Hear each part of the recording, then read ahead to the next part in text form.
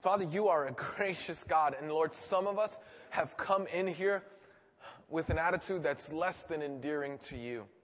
We just got into a fight with our spouse. Somebody just cut us off. The train came late. We were supposed to meet someone that didn't show up. Whatever it is, oh God, I pray that you would be a comfort. There are others, Lord, who are going to watch this on a podcast and a vodcast, listen to it on a podcast or watch it on a vodcast. Father, I pray that you would meet them right where they're at, whether they're listening to it on a run, in their car, in their office, at their home, even in this congregation. Oh God, I pray that you would touch their hearts. I pray that you would move in a powerful way in this congregation. Touch our hearts, touch our minds. Help us to be completely and utterly devoted to you. Father, I pray that you would hide me behind the cross and that you would draw others to yourself. That, Lord, if others find me offensive, that when they find your word offensive, that they would examine themselves and seek your face. That they would be broken before you and that you would be raised up as king. Father, I pray that I would just speak your word and that you would be glorified and that would be the predominant theme of today's talk, your glorification. Help us, oh God, to hear your word, to receive it, and better than that, to do it. For we do pray in Jesus' name. Amen and amen. We're in the last series of Judgmental. Now, very briefly, in this series, it's been really, really wild. What we've been saying, and by the way, most of the series has been talking to the person who sits in this chair, who's judging others. And there's a belief system that the world has. And here's the belief system. The belief system is you should never judge anyone. And we said, no, that's just not true. That the Bible says differently. That there are times, and the fact is if you're here, especially if you're here for the first time, you hear that statement and you recoil from it, but the fact is you judge people all the time, for good or ill. A guy drives by you while you're walking down the street, right? You see a bloody knife next to his, on the passenger seat. He says, hey, come on, you want to ride? You see his eyes are all glazed over. You make a judgment call, don't you? You go, perhaps not. The best thing is to get into this car, right? Maybe you walk around in the street and you see somebody and you go, oh wow, that looks, that dressing, that person, the way they're dressed looks really inappropriate, right? Have you ever seen like a 55-year-old woman who perhaps has seen leaner days try to dress like she did when she was 20 years old? It's uncomfortable to watch these things. Spandex, 55-year-old women do not mix. All right? Can we all agree on that? Okay. So, right, you make judgment. Now, some of those things are innocent. And some of those things are, some of those judgment calls are innocent and they're not going to bother anybody and it's no big deal. It's when we make very serious, and this is what we've been talking about, very serious judgment calls on people. And the world will tell you, never judge. Never judge. You never are to judge somebody else. And the Bible says, no. And you go, but didn't Jesus say, never judge anybody? In fact, didn't Jesus say, judge not lest you be judged? And we would go, you missed the whole first week of the series. Because that's exactly what we talked about. And if you just read 3 lines later, he speaks about the way we should judge. And that if in fact we are to judge, there's certain things that we're to do. And we've been talking about this for the last 3 weeks. So let me see if you'll remember this. That the first thing we're to do when we feel like someone is doing something, right? They're in the judgment seat, right? When someone is doing something that we need to confront, they're sinning, they're destroying their life, they're hurting themselves. We know God hates what they're doing. We hate what they're doing. And so we're going to go up to them and confront them and judge them, right? The first thing we're supposed to do is look in the mirror. Absolutely. We're going to look in the mirror. We're going to look at ourselves. What is it in me that I don't like in them? Right? What is it in me that makes me hate? Some of you will have to do that right now because you're judging me. What is it about that guy that I'm judging? And now you feel uncomfortable because you're busted. I understand. You have to ask yourself, what is it that I'm judging him on that God wants to point out in my own heart? It's a tough one. Before we mention anything to the person that we're judging, the first thing we got to look. And that's because the world just judges without looking here first. And so you go, but God, they're hurting themselves. God says, I know. But God, don't you hate what they're doing? I know. So what should I do? Look in the mirror. But God, don't you see they're going to destroy their children? Like, you got to confront somebody with how they're raising their children. Maybe they're doing a spoiled thing. Maybe they're doing an abusive thing. I don't know.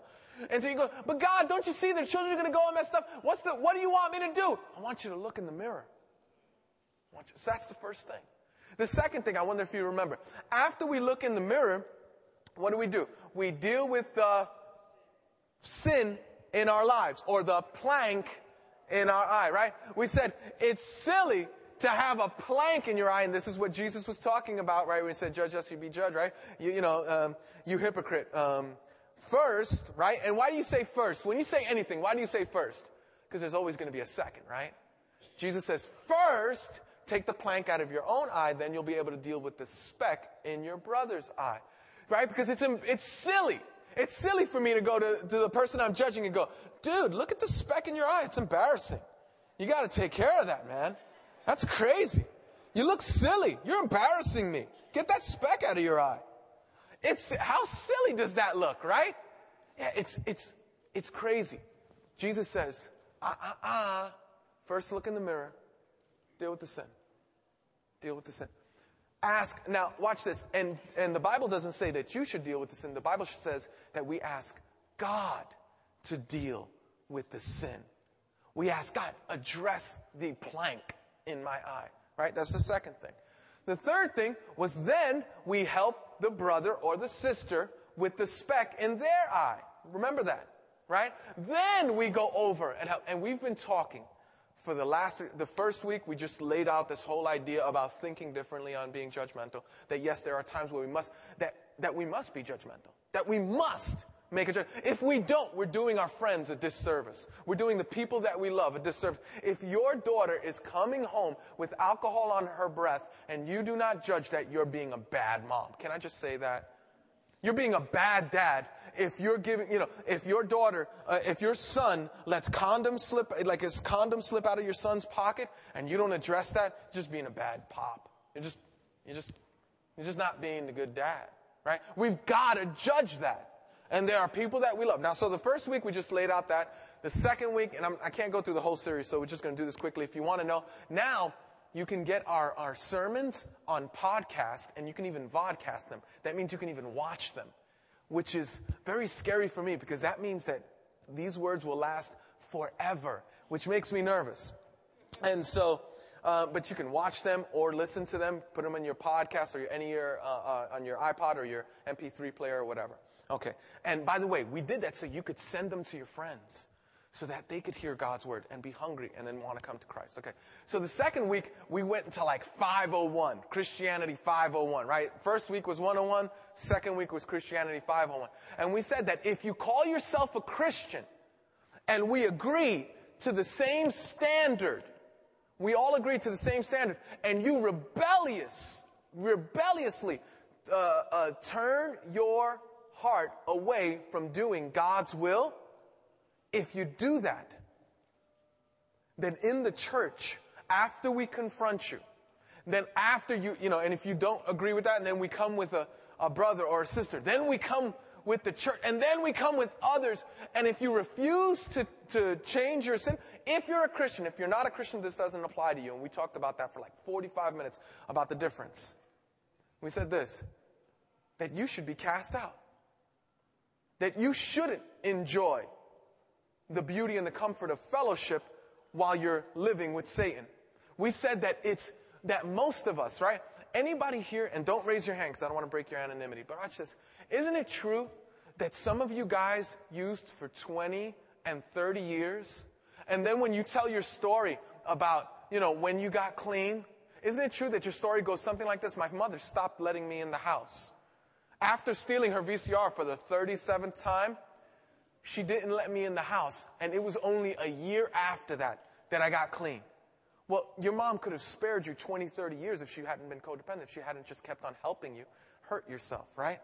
So what we said is that the Bible says that it's better for you to hurt severely and briefly. Severely and briefly. I would much rather you suffer 6 months very severely than for you to suffer for 20 years. A little bit at a time, because I'm taking away your consequences. It's not the church's job to take away your consequences when you're living in rebellion. I'm not talking about the cat who, had a one-night stand. He was on a hotel. The woman, she had a one-night stand. She feels terrible about it. And now she's coming back to her husband, and she's coming back for counseling. That person, we love, we help. I'm talking about the person that says, no, this is not sin. I'm going to keep on doing what I'm doing. I'm going to act. No, we're not doing that. We're not going to let a guy leave his wife, come into this church with his girlfriend while his wife is sitting there and he's sitting there. No, that guy repents from his sin, repents, or we don't allow him in the room. And we agree on that, right? Right? If we go to, is that okay? Can we just all agree and just say amen? That it's not okay. That's not okay for that to exist, right? And that if someone comes into this church and says, especially this church, right? And comes in and cracks open a beer and says, cheers, pastor, great sermon, and starts drinking in front. Maybe we shouldn't let that person unless they repent, unless they turn from the sin. Why will we do that? Why? Because we got to love others enough to protect them from an evildoer. And in America, we just don't believe in it. No, aren't you being judgmental? Yes. That's the point. We can be judgmental. Again, first, look in the mirror. Second, everything we've said this entire series has fallen within the context of these three ideas. First, we look in the mirror. Second, we ask God to deal with our sin. Third, we help the brother or sister with the speck in their eye. And last week, we talked about sometimes being judgmental is the most loving thing you can do. That it's the absolute most loving thing you can do. And remember, I shared you the quote that Ray shared with me, which I thought was brilliant. He said, I don't walk anyone to the gallows anymore. I won't walk someone I'm not going to go like that. I'm not going to walk with my friend and he's cheating on his wife. I'm not going to go, oh man, yeah, I guess your wife is not giving you what you need. Well, you got to get it somewhere. No, I don't do that. And you shouldn't either. Can we all agree on that? Because sometimes I worry about us, right? Can we all just agree that that's true and that's good and that's right and that God doesn't want us to co-sign people's nonsense, right? And we said last week, the most loving thing you can do is judge someone. Now, this week, I wrestled mightily with God about this week's sermon because I thought that everybody who hears this is going to take it out of context. And that what you're going to do is you're going to use it as ammunition. Well, Pastor Edwin said, and you're going to use it as ammunition. And there are some demonically inspired people here who do exactly that. No kidding. You might be sitting next to one. You might be one. Okay? Demonically inspired people, right? Yeah, if you're feeling uncomfortable, then all right. And so, demonically inspired people who hear the word of God, and this can't be any of you, but would you believe that they use it to further their own selfish ideas and causes? Now, it's not on you, but I'm saying there are actually some people here who it's amazing. And so I wrestled with God about this particular sermon because I know that people will want to use it. And what we're going to do today is we're going to talk about sitting in this seat. How should you react? Because the truth is, sometimes, and we've been talking for the last 3 weeks about sitting in that seat, about judging others and all that other stuff. But here's the question. What happens when you're unjustly accused? What happens when you're sitting in this chair, right? You're in the supermarket. Your kid freaks out, because of something that you didn't get him. You lift him up and you spank his hand. This is not cool. 4-year-old throwing themselves on the floor. No, that's not appropriate behavior. Someone walks around the aisle, just sees you spanking their hand, and they judge you, and they label you, and you know them. What do you do? What do you do? What do you do when you're sitting in this chair? Because every one of us will sit in this chair, listen to me, unjustly. People, oh man, if you follow Jesus, people will accuse you, malign you, speak evil words against you. People will harm you and believe false things about you, spread rumors about you. And this is, listen, falsely accused. If you're rightly accused, right? If you are sinning, we said how you respond, right? In humility. Remember what we said last week? If we sit in this chair and we're being accused, we need to say, I've sinned against the Lord. I've sinned against the Lord. Watch this. But I'm talking about what happens when you're falsely accused. When there's no substance to what they're saying. When what they're saying is not true. You know, that was true at one time, but I haven't used in 14 years. Or I haven't used in 3 years. What do you do? What do you do? It's tough, right? Because some of you right now are sitting in this chair. You're a husband. And maybe you went outside your marriage one time. Maybe you did it a couple of times. And Jesus touched your heart. By the way, as you're listening to this message, I do not want you to look at the person next to you, especially if you're married, okay? Can we all agree on that? This is not a sermon for the person sitting next to you. This is a sermon for the person sitting in your seat, okay? So let God focus on your heart, all right? What happens? You haven't, and it's been 5 years, you've gone to counseling, and she still doesn't believe that the reason that you were 30 minutes late was because you were in traffic. What do you do? But I'm not doing anything. You cry out. But I'm not acting out. I know that was, and I feel terrible about it. It was a terrible sin. What do you do? It's a tough one. Because you're sitting in this chair. What about if you're a student? What if you're a young person? And your teacher just has you pegged. And you found Jesus and you're trying to do your homework and you're going to school and you're doing everything that you got. And your teacher just has you pegged and says, you know what? Why don't you just quit the class? You know what? You're the only one with your hand up. He won't pick you. You've been judged. And it's false. It's not you. And it's not you anymore. You know, what happens when you're the wife that sits here and your husband wants to call you 38 times a day to make sure where you are and wants to ask you 60 questions about why you're talking to that guy and giving him directions? What do you do? What do you do? It's terrible. This is the most uncomfortable place in the world because you cry out, I'm not guilty. I didn't do it. I want to reiterate that I'm talking to the person who's falsely accused, not to the person who's rightly accused. Listen, if you're clean for a week and your wife still has trouble trusting you with the rent money, don't be surprised, okay? Can we just agree that if you've been using for 20 years and it takes longer than a week to get over that, okay? I'm talking about it's not you.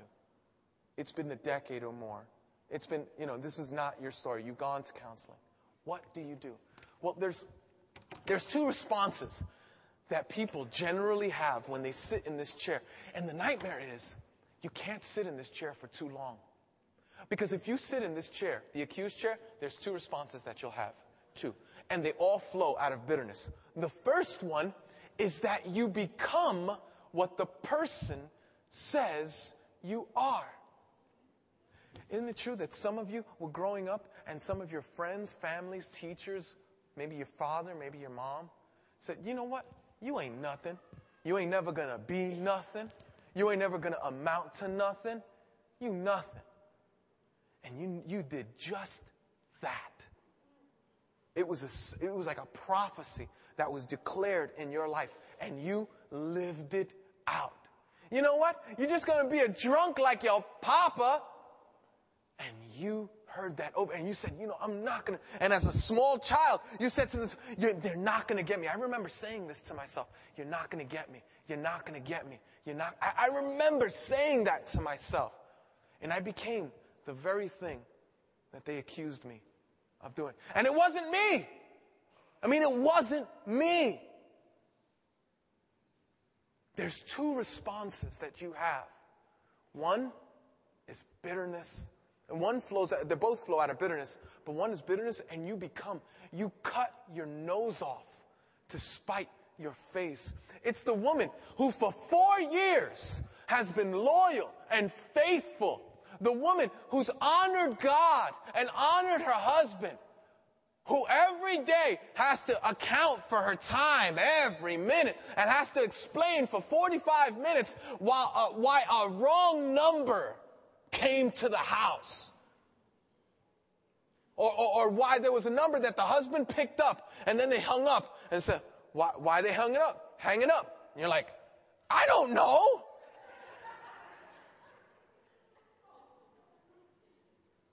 And it's a 45-minute fight.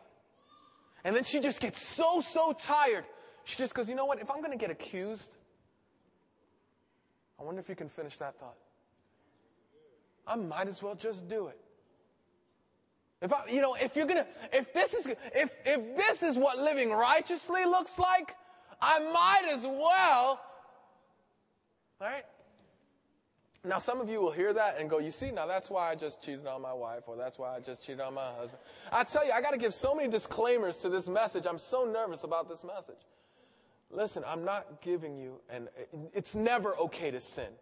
I'm just telling you what happens when you sit in the seat for too long. It's sin. It's evil. It's judged as gross, and it deserves hell. It's awful. Not an excuse. I'm just saying that when you sit in this seat too long, you become bitter, and you have two options in your bitterness. Either to become like what they're accusing you of, or to become like the accuser. Some of you have swore you're never going to be like your mother. And you a spitting image. You just like her. Some of y'all swore you're never going to be like your father. And I tell you, I can't tell you apart. What happens? You sat in this seat so long. You were accused so long that all you do every day is now sit in the judge's seat, falsely accusing others. Oh, well, they're not my friend. If they were my friend, they would have. Well, then, and it just goes on and on and on. Then what do you do? What do you do? If you can't sit here too long and it's out of your control to stop people from judging you, what do you do? Okay, I'm going to give you the solution right now, and none of you are going to like it. I'm just going to tell you, it's not going to be popular. I just want to warn you about that. Okay? And you're going to have a ton of questions. I need you to hear out the rest of this sermon. All right, if you'll promise to listen to me, I'll give you the solution right now. Will you promise to listen to the rest of this sermon? Man, only 10 of you will promise to listen. Will the rest of y'all? Oh, my. Here it is. You ready? You got to forgive them. You got to forgive them. And now 50,000 ideas come into your head. But if I forgive them, it'll be like an excuse for them to do it again. If I forgive them, then it'll be like I actually sinned, and I didn't sin. If I forgive, listen to me. If you sit in this chair for too long, listen, it's not comfortable. It's not fun. It's not okay. It doesn't feel good. But listen to me. You only have 3 options. You can either become, because I'm telling you, I've seen it over and over again. You don't even have to listen to the sermon. All you got to do is watch your own life. And there's only 3 options. One flows out of bitterness and the other one flows out of God's word. You can either become what they're accusing you of, become like your accuser, or, here's a bright idea. Hey, listen to me. You can forgive them. You can forgive them. There was a man that we're going to look at in the Old Testament who chose the last option. We're going to go to 1 Samuel chapter 24. This is going to be, for some of you, it's going to be life-changing, because some of you, listen to me, some of you you're 42. You're 42, and you're living out what they accused you of at 6 years old. You're going to be just like your mother. You're going to be just like your father. And you're living it out, and I'm going to free you today. I'm not going to free you. God's word is going to free you. And God's Spirit is going to free you today. You don't have to be a slave to that anymore. 1 Samuel chapter 24. Now, if you've been coming around, bring your Bibles to church. It's just a good idea. Would you bring your Bibles to church? Just make a commitment to bring your Bibles to church, right? Secondly, if you're new, we love you, and we're so glad you're here. We're going to have the verses up on the screen. They're for the new people. If you've been coming around, they're not for you, you bunch of lazy bums. Bring your Bible. Okay. Now, what you've just heard, you've heard as George beautifully read the scriptures. And he read the entire chapter. We're going to jump from that entire chapter to verse 8. Now, once you get there, I want you to put your finger on there, but I want you to listen to me so I can give you some background. Here's what's happening. All right. So now there's this guy who enters the scene in the Bible. He's not known by anybody. He's not famous. He's just an anonymous dude. His name is David. David, we talked about last week. Does anybody remember? Right? After David was king. And this is before David became king. And it's fascinating. David, there's another king, the first king of Israel. Does anybody know what the name of the first king of Israel was? Saul. That's right. Saul was the first king of Israel, and David came on the scene as a musician, a harpist. He played for Saul, and a warrior. He was also a general for Saul. First thing, one of the first mighty acts that David did that was just amazing, that made everybody just kind of like, wow, was that he slayed an impossible foe. His name was Goliath. Goliath was an impossible to beat guy, and David slayed him. Well, David was a part of Saul's army, and not just part of his army, part of his inner circle. He was one of the guys who was supposed to take care. He was one of Saul's generals. What happened? As one of Saul's generals, David would go out, and he wanted to marry. Saul gave what did he give? He gave a reward for anyone who would defeat the Philistines. If you come back with 100, you ready for this? This is wild. You got to read your Bible. Your Bible's excited. If you come back with 100 foreskins, 100 foreskins from the Philistines, 100 Philistine foreskins, you could come back. Imagine collecting those. Or don't. Wrong statement. Sorry, wrong crowd. Don't imagine that. 100 Philistine foreskins. So you have to kill them, and then you have to circumcise them. Because they're not going to let you do that while they're alive. Obviously. He would get Saul's daughter. So now, David has married. He did that. He actually did that. Killed 100 Philistines, came back, brought a bucket of stuff, and brought it to Saul, and he married his daughter. Now watch this. Something started to happen in Saul's heart. A jealousy started to grow. A jealousy that could not be contained. So David is playing the harp one day, and Saul is looking at him. And he's just going, look at him. Look at him. He just wants my kingdom. He's sitting, Saul is sitting in the judgment seat, and he's saying, look at him, playing the harp, trying to win so many battles. You know why? He just wants my kingdom. He's looking for an opportunity to destroy me. Now, as usually is, the devil will complement thoughts like that with demonic people. Have you ever had that? she's just after your man. He's just, and then, you got friends who come over and just say demonic stuff, right? Yeah.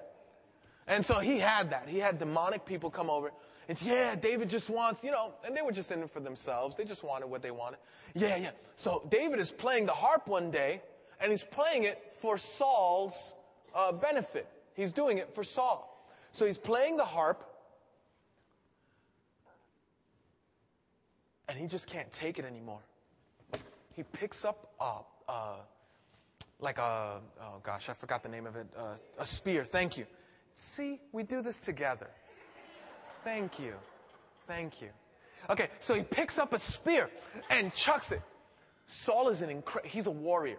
Saul is no joke. He also stands head and shoulders above everybody else. In other words, the dude is at least 6'5". He's a tall dude. He takes his spear with all his strength and all his skill, and it comes, just misses David. It was by the grace of God. And he pins it up against the wall. David sees that and has an incredibly wisdom-filled, discerning moment. He goes, oh my goodness, I think Saul's trying to kill me. You think? So he does what any spiritual dude does, right? Listen, what do you do? What do you do when someone chucks a spear at you? What do you do when someone what do you do when someone accuses you and throws it? Everybody knows what you do when you got a spear chucked at you, right? You take that sucker out and you throw it right back. Everybody knows that, right? And so you talk bad about them and they talk bad about you, and I'm not her friend. Why? Because she don't like me. And you do that whole high school thing. Everybody knows you do that, right? If you talk bad about, what do? You talk bad about them. Everybody knows you take the spear out and you chuck it right back at them. If they gossip about you, you gossip about them. If they hurt you, you hurt them. Everybody knows that. David is a warrior, and he could have got up and ran for his life. Wise move. He ran because he wasn't going to sink down to the level of those accusing him. You know what would have happened if he'd have sunk down to the level? Guess what all the little demonic friends would have said? You see? And some of you have been playing that game for years with people who have accused you. And then other people, you just give your enemies fuel to say, you see, you did come out like your father. You did come out like your mother. You see, I knew you were going to cheat on me. You see, I knew you would relapse. You see, take the spear out and chuck it back. David didn't do that. David ran for his life. He was pursued by Saul, not for a day, not for a month, not for a year, not for 10 years, over 12 years, wrongly accused. He sat in this chair for over 12 years. What do you do? What do you do when you sit in this chair? We'll find out what David does. One day, as David is in a cave, Saul is looking for him because he's trying to kill him. Saul is trying to crack an egg with a sledgehammer. David only has a couple of hundred men. Saul brings 3,000. And the Bible says, choice men. In the very first verse of this chapter, if you were listening to George Reed. Choice men. He got the best warriors. 3,000. That's over 3-to-1 ratio. He's going to destroy David. Well, by God's grace, God puts it in Saul that he has to go to the bathroom. God even controls bowel movements. Do you understand that? God is awesome. Think I'm kidding, right? God is in control of everything. I love that. Saul goes into the cave. There's a cave. Oh, and look, how convenient. There's a cave. God controls when you want to go to the bathroom. And God controls who's in the cave before you get there. That's not something you can plan out. It's the grace of God. Saul puts his robe, because obviously he has these beautifully ornamented robes. He throws his robe because he doesn't want to soil them. And then he comes to the side. And, he gets ready to relieve himself. All of David, this is what Saul doesn't know. All of David's men are in the cave. Saul is by himself because no one takes people to go to, only women do that, right? Like, go to the bathroom. Oh, sweetie, I'm going to the bathroom. You want to come with me? I'm like,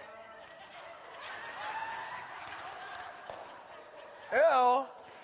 Why would you want to go to the bathroom with someone? I still haven't figured that out. Men don't do this, right? Even if you're a king looking for a dude, it's weird when a dude says, yo, you want to come to the bathroom with me? No!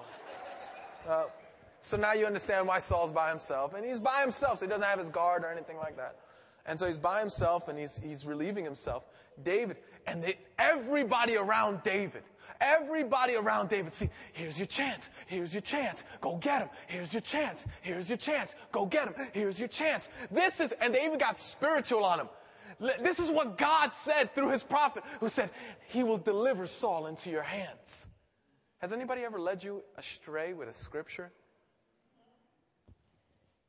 And so David creeps up on Saul, because David can do that kind of thing. He's a warrior. He's a murderer. He's a killer. He's no joke. And he comes up and he gets close as the robe. And Saul is relieving himself. And David takes a little piece of his robe, cuts it. After he cuts it, he feels grieved. And so he goes back to his men. The reason is because he just embarrassed the king. And it really isn't him. He really doesn't mean the king harm. His heart is pure. And that's who I'm talking to today. It's really not you. You really don't have a relapse. You're not really in relapse mode. You're not really some of y'all are, and you need people to confront you. But you're really not. I really don't. And some of you all are players, and you look at women like they're pieces of meat. And there's a good reason why your wife confronts you on stuff. He really has a pure heart, David does. It's not him. And so he cuts the robe, and he feels broken, and he goes back to his men, a couple of 100 guys. And he stands up to all of them. Because the reason that they're in the cave is because of David. And if David just kills this dude, there's no more problems. So their cave-dwelling days are over. So they, come on, we got to do it. And David's like, no. Even with his friends, he has to get strong. And he commands them. He says, over my dead body, in essence. His men back down. Saul goes, and that's where we pick up our hero. As Saul leaves the cave, David comes out of the cave. And isn't this exciting? Isn't God's word just incredible? You can learn so much. Read God's word every day. Okay, let's get into it. Let's jump down to verse 8. I know that you have on your sermon maps 1 through the entire chapter. Just jump down to verse 8. Then David went out of the cave and called out to Saul, my Lord, the king.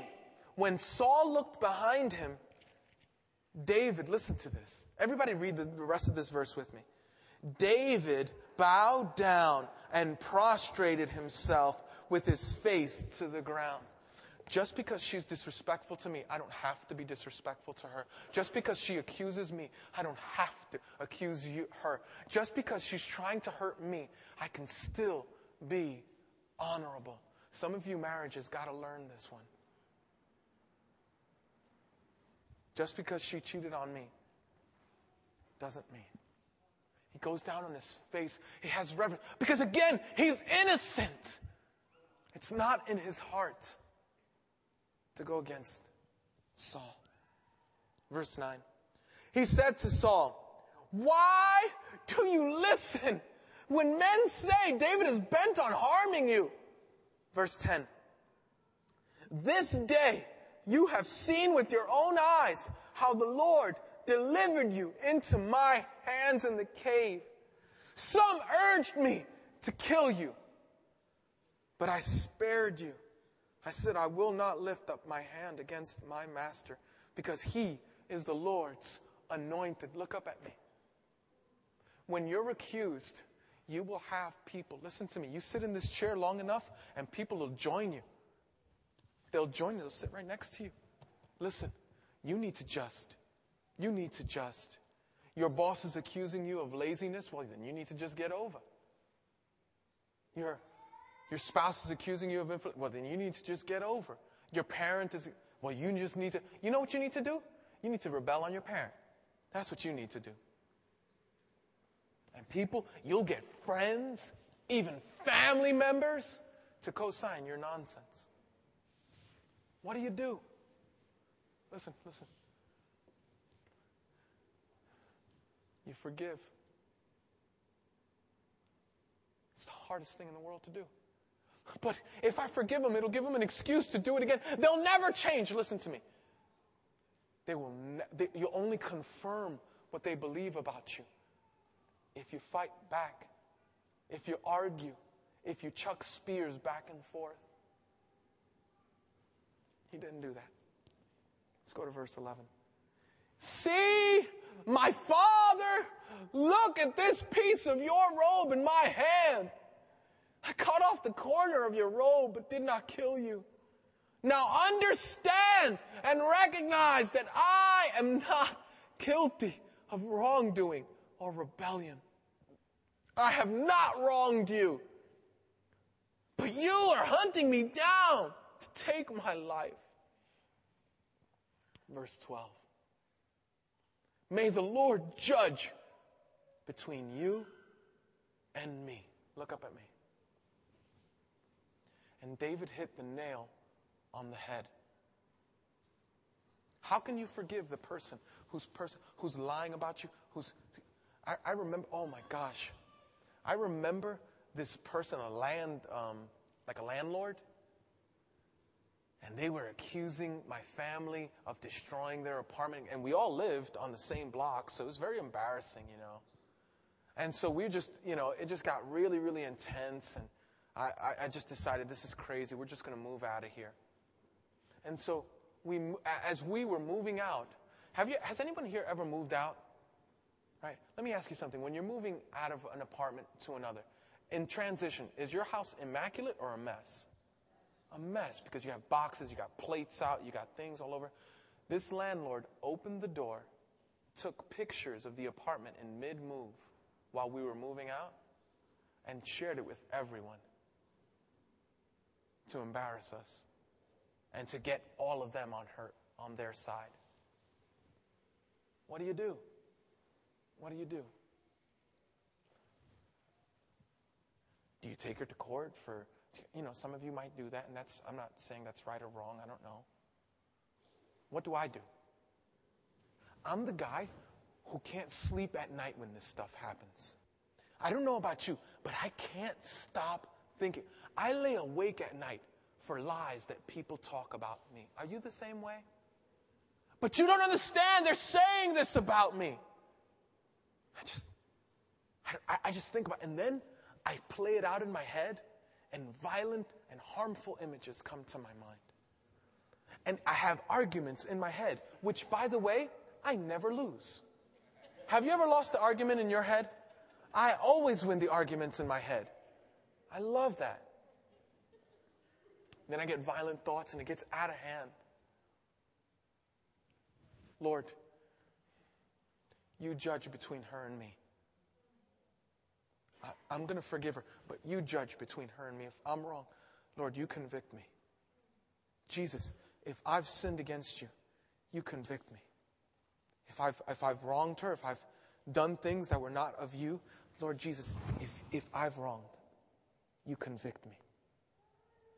But you judge between her and me. That's how we start the process of forgiving them. We start to pray for them. Because left to your imagination, it gets worse and uglier and more painful and more gross and more hurtful and more difficult. Left to our own imagination, we sink deeper and deeper and deeper into our bitterness. And then listen, one day they'll be out of our lives. That boyfriend, that girlfriend, they're out of our lives. And we'll be married. And we'll be wondering why we're so angry. Have you ever acted out and go, gosh, why did I get so strong? Why did I respond so strongly? Because there's still someone who's pulling the strings in your life. there's still someone you've fallen to this sin with. You haven't forgiven them. You got to forgive them. Did an ex-boyfriend cheat on you? Is that why you're accusing your husband? Was it an ex-wife or an ex-husband, husband or an ex-girlfriend? Listen. It's why. You got to forgive them. No, but they need to pay. Listen to me. If they came to you today, knocked on your door, and said, "Hey, how can I pay for this wrongdoing that I've done to you? I've come to Christ. I repent. I want to turn away from this wrongdoing. How can I turn away from it? How can I make it up to you?" You know what you would say? "I've never even thought of that. I've only focused on hating you."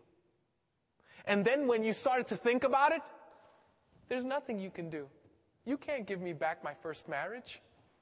You can't give me back my teenage years. You can't give me my virginity back. You can't give me my reputation back. You can't give me you can't. God says, "I got an idea. Why don't you just forgive them then?" Since even if they wanted to, they couldn't pay you back. God says, "Why don't you just forgive them?" Lord, may the Lord judge between us. But doesn't that let him off the hook? No. It lets you off the hook. Let's keep on reading. Verse 12. "May the Lord judge between you and me, and may the Lord avenge the wrongs you have done to me. But my hand will not touch you." You know what? God, you judge between us. And God, if they're wrong, you get them. But I will not raise my hand. I will not stay up nights. I will not spend hours plotting my revenge. I won't do it. As the old saying goes, verse 13, as the old saying goes, "From evildoers come evil deeds, so my hand will not touch you." Do you see that? If you're innocent, you won't do evil deeds. But if you're evil and you're guilty, if there's sin in your heart, then of course you'll go out. Of course you'll do what they called you to do. Of course you'll be like they were. From evildoers come evil deeds. Verse 14. "Against whom has the king of Israel come out?" What is he doing? He's reminding them of his relationship with them. You can do this with but I'm your daughter. I'm your spouse. I'm your wife. I'm your son. Papa, I'm your kid. I'm your husband. I'm not your ex-boyfriend. And again, I'm not speaking to you demonically minded people who have reservations and give excuses for others to mistrust you. I'm talking about those who really don't have this in their heart. Verse 14, "Against whom has the king of Israel come out? Whom are you pursuing? A dead dog, a flea?" Verse 15, "May the Lord be our judge." There it says. He says it again. "May the Lord be our judge and decide between us. May he consider my cause and uphold it." Did you hear that? May the Lord uphold my reputation. In that block, may the Lord uphold my reputation. I'm not going to go back to every person on the block who I was ministering to you for years, who knew I was a pastor, who knew that I loved Jesus, and saw it as some kind of Christian. No. May the Lord protect my reputation. May the Lord protect my life. May he consider my cause and uphold it. May he vindicate me by delivering me from your hand. Lord, save me. So what do you do if you're here? It's a risk. Guys, if you stay here for too long, two things will happen. You'll become bitter, and that bitterness will flow out of two ways. One, you'll become like they accused you to be, or you'll become like the accuser. There's a way out of this chair. And I bet you know what it is. It's forgiveness. And how do you do that? You start praying for them. Every time what they did to you, what they accused you of, they say, this is what I started to do this in every area of my life. Didn't matter if it was marriage or friends with my kids. If they accused, I just started to pray for them. I started to pray for them. Had a guy at my job, and he used to take credit for my work, and he used to try to get me fired and do all this stuff. And I just got so angry because, I feed my family this way. And I just got so mad. And I remember I called someone who was more spiritual than me. And I said, I just get so angry. I can't take it anymore. I'm going to break his neck. Honestly, I don't know if you're like me. I had fantasies because there was a dark alleyway where people parked. And I was going to go there, dressed up in a ski mask so you didn't notice me. And I was going to break a kneecap. I was going to bring a bat, and it's just going to be one swing, and I was going to shatter a kneecap. And then every time he took credit for something that I did, I would smile watching him limp. Because, no, I win. I'll have this job. That's how demonic I am. And is anybody else like that? Am I the only one, right? And so, I'm just, that was going on. And some of y'all are laughing because some of y'all are just that way. I could see y'all, right? And some of y'all just got a bright idea. No! Don't do that. And so listen. And so I called this guy up and he said, Edwin, you know what you need to do? Every time you think of this guy, pray for him. I tell you, if he was next to me, I'd have punched him in the face. It was like he didn't understand what I was going through. It was like he didn't understand how hurt I was. But I took his suggestion. Miracle of miracles. You know that guy never changed. The guy you know what I did? I did. No longer was it going to church, going to work and my stomach flipping. No longer was it in work and every time I hear his voice, my blood curdling. No longer was it like that. At the end, even while he accused me, a month before I left that job, I was playing handball with him. Did he stop talking about me? No. We were playing handball in lunchtime. Did he stop lying about me? No. I forgave him. And I didn't have to defend myself. And I was able, God gave me, just so happened. Once I did that, and I don't want you to say, well, once you forgive somebody, something better will happen. I just despise that American Christianity. That's not what I'm saying. I'm just saying that there was a lesson that was deeply learned there. And God saw fit to only leave me there for a couple of more years after he was accusing me. And then he gave me a much better job, paying about double what I was making. And I was able to go. And I never had to defend myself. I never had to argue. I never had to go back. I never had to say, yeah, but he was. I never had to take the spear out of the wall and chuck it back. Listen to me. You don't have to either. You can forgive. And the reason I know you can do this, and you go, no, I can't do it. Listen, the reason I know, I'm not talking about tolerating people. This is what you've been doing your whole life. You can stand all you can stand, and then you can't stand no more, and then you have your can of whoop butt, and then you go over and attack the person, right? That's not what I'm saying. I'm not talking about tolerating. I'm talking about genuinely praying and genuinely releasing them from their... I don't want you to sit in this seat. I don't want you to. Listen, the reason I know that you can do this, listen to me, this is the most important part of the talk, is because there was one, and before he was recognized as king, was falsely accused. And he was lied about and maligned. And before they put a crown of kingship on his head, they put a crown of thorns. And before he sat on a crown, he laid on a cross. Before he sat on a throne, he laid on a cross. And this king would take beatings and spittings and would be made fun of. And this king, who was not recognized as king, would take abuse and scorn by the very people who on Palm Sunday were throwing palms at his feet, saying, "Hail, King of the Jews." The very people who loved him were the very people who were saying, "Crucify him!" The reason you can is because Jesus already did it for you. And if you're in Christ, He'll do it in you. He's had a lot of practice. And Jesus can regenerate your heart so that before that train of evil and wrongdoings goes through your head. Have you ever done that? Right? Have you ever driven up like in a country road, right? And then the bell comes down and goes ding, ding, ding, ding, ding, ding, ding, ding, ding, ding, ding. And you know this like 2-mile long train comes and it's like, whoo, whoo, whoo, whoo. And that some of you are like that with your mind. All the evil things everyone has ever done to you. And you're like, whoo, whoo. You know, they did this, they did this, they did this. And it just goes by. And before, when you see the ding, ding, ding, ding, ding, ding, ding come down in your mind and you feel those bad memories come back, you can go, no, no, no, no. There's another route. I'm going to reverse from here. I'm going to start praying for that person.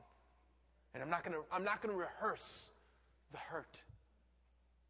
Because there was one who took the hurt for real and took the beating for real. And because he did that, many are blessed. Because he did that, many are saved. Because he did that, we call him Lord and God and King. And we can come to the Lord. What could he have done? Does everybody remember what he said to Peter? I could call down 10,000 angels and strike every one of you dead. Just in case you don't know, one angel defeated 250,000 people in an army. 10,000 would annihilate the world. I could have called down 10,000 angels. He didn't. It wasn't the nails that kept him there. It was his love for you. And he's saying, listen, I did it through you. I did it for you. Now I can do it through you. And because of his sacrifice on the cross, we can have eternal life. Listen, you're sitting there right now, and right now, the emotion that you're experiencing is Jesus tugging at your heart. And maybe it was a church. You know, maybe they just put a ton of rules on you. And they accused you, and you just put a little bit of lipstick on, and they called you a demon, and it's just like that wasn't even in your heart. Or maybe you were talking to somebody at church, and you just didn't know the ropes. Like, right, there's like all these rules and ropes that you got to learn about, and all this other stuff, and you didn't stand up on time or sit down in the appropriate manner, or maybe you weren't dressed right, and you felt judged. And they said, you know what? That's not a godly person. And you know what you did? You became what they accused you of. And you've been away from Jesus for decades. Listen to me. Listen to me. God wants you to come back. And he doesn't want you to become what they accused you of. What he wants to do is he wants to work in your heart.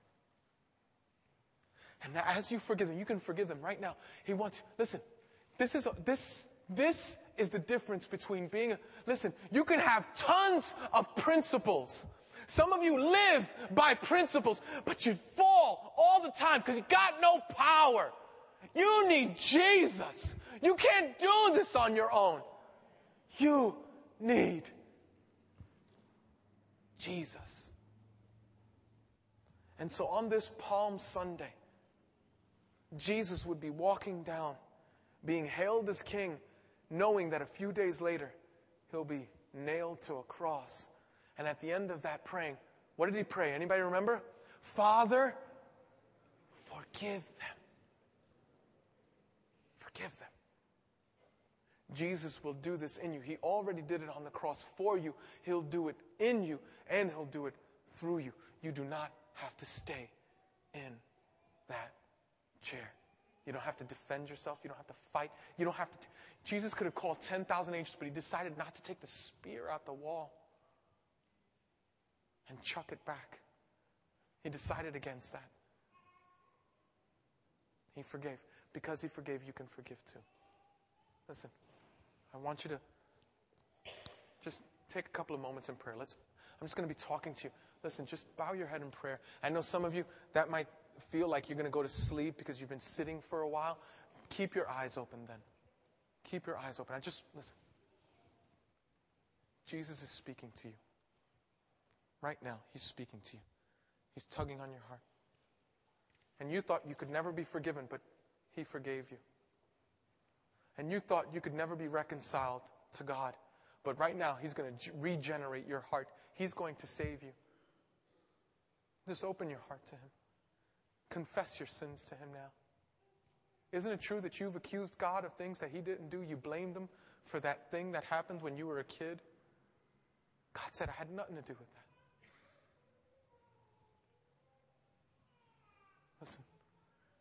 Listen. God wants to touch your heart right now. Open your heart to Him. And then there are some of you who you've just been living out the last 20, 15, I don't know how many years of your life being what others accused you of, and you didn't know you were being a slave to their words. And just today it just came to you. It just hit you. I'm living as a slave to their words, and I don't got to live like that. Some of you grew up and you weren't as masculine as the other boys, and they called you all these derogatory names. And you just said, you know what, if I'm going to be called, I'm just live the lifestyle. It doesn't have to be like that anymore. You don't have to live according to what. Listen, Jesus. In Jesus Christ, you can forgive them. You can forgive them. You can forgive them. So I'm asking those of you who don't know Jesus to just surrender your life to Him. And I'm asking those who do know Jesus you can turn away from that sin. You can turn and forgive those people. You don't have to sit in that chair anymore.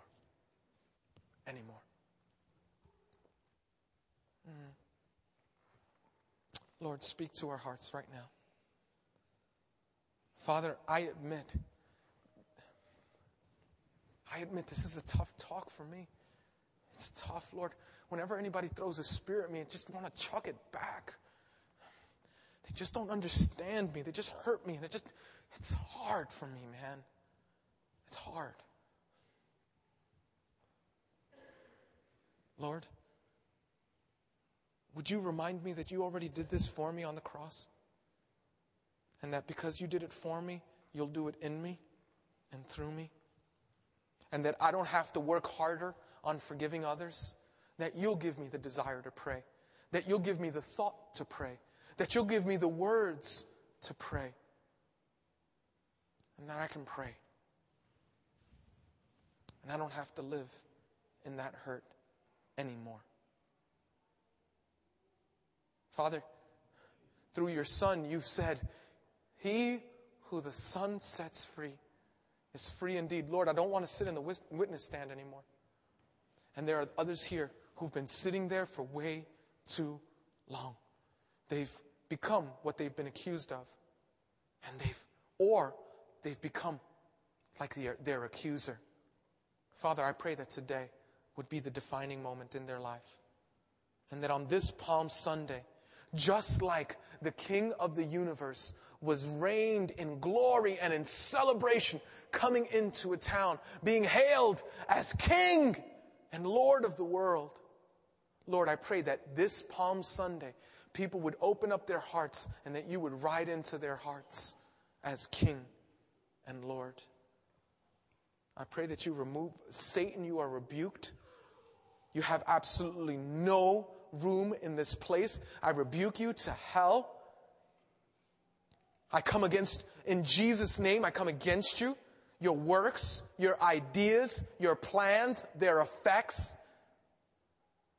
You and your dominion have been destroyed and defeated on the cross. And in Jesus' name, I rebuke you. Lord, free up our hearts to trust you. Free our hearts to believe you. Free our hearts to forgive those who have wrongly accused us. Set us free. For I do pray in Jesus' name. Amen. Amen. Look up at me. Listen to me. Listen.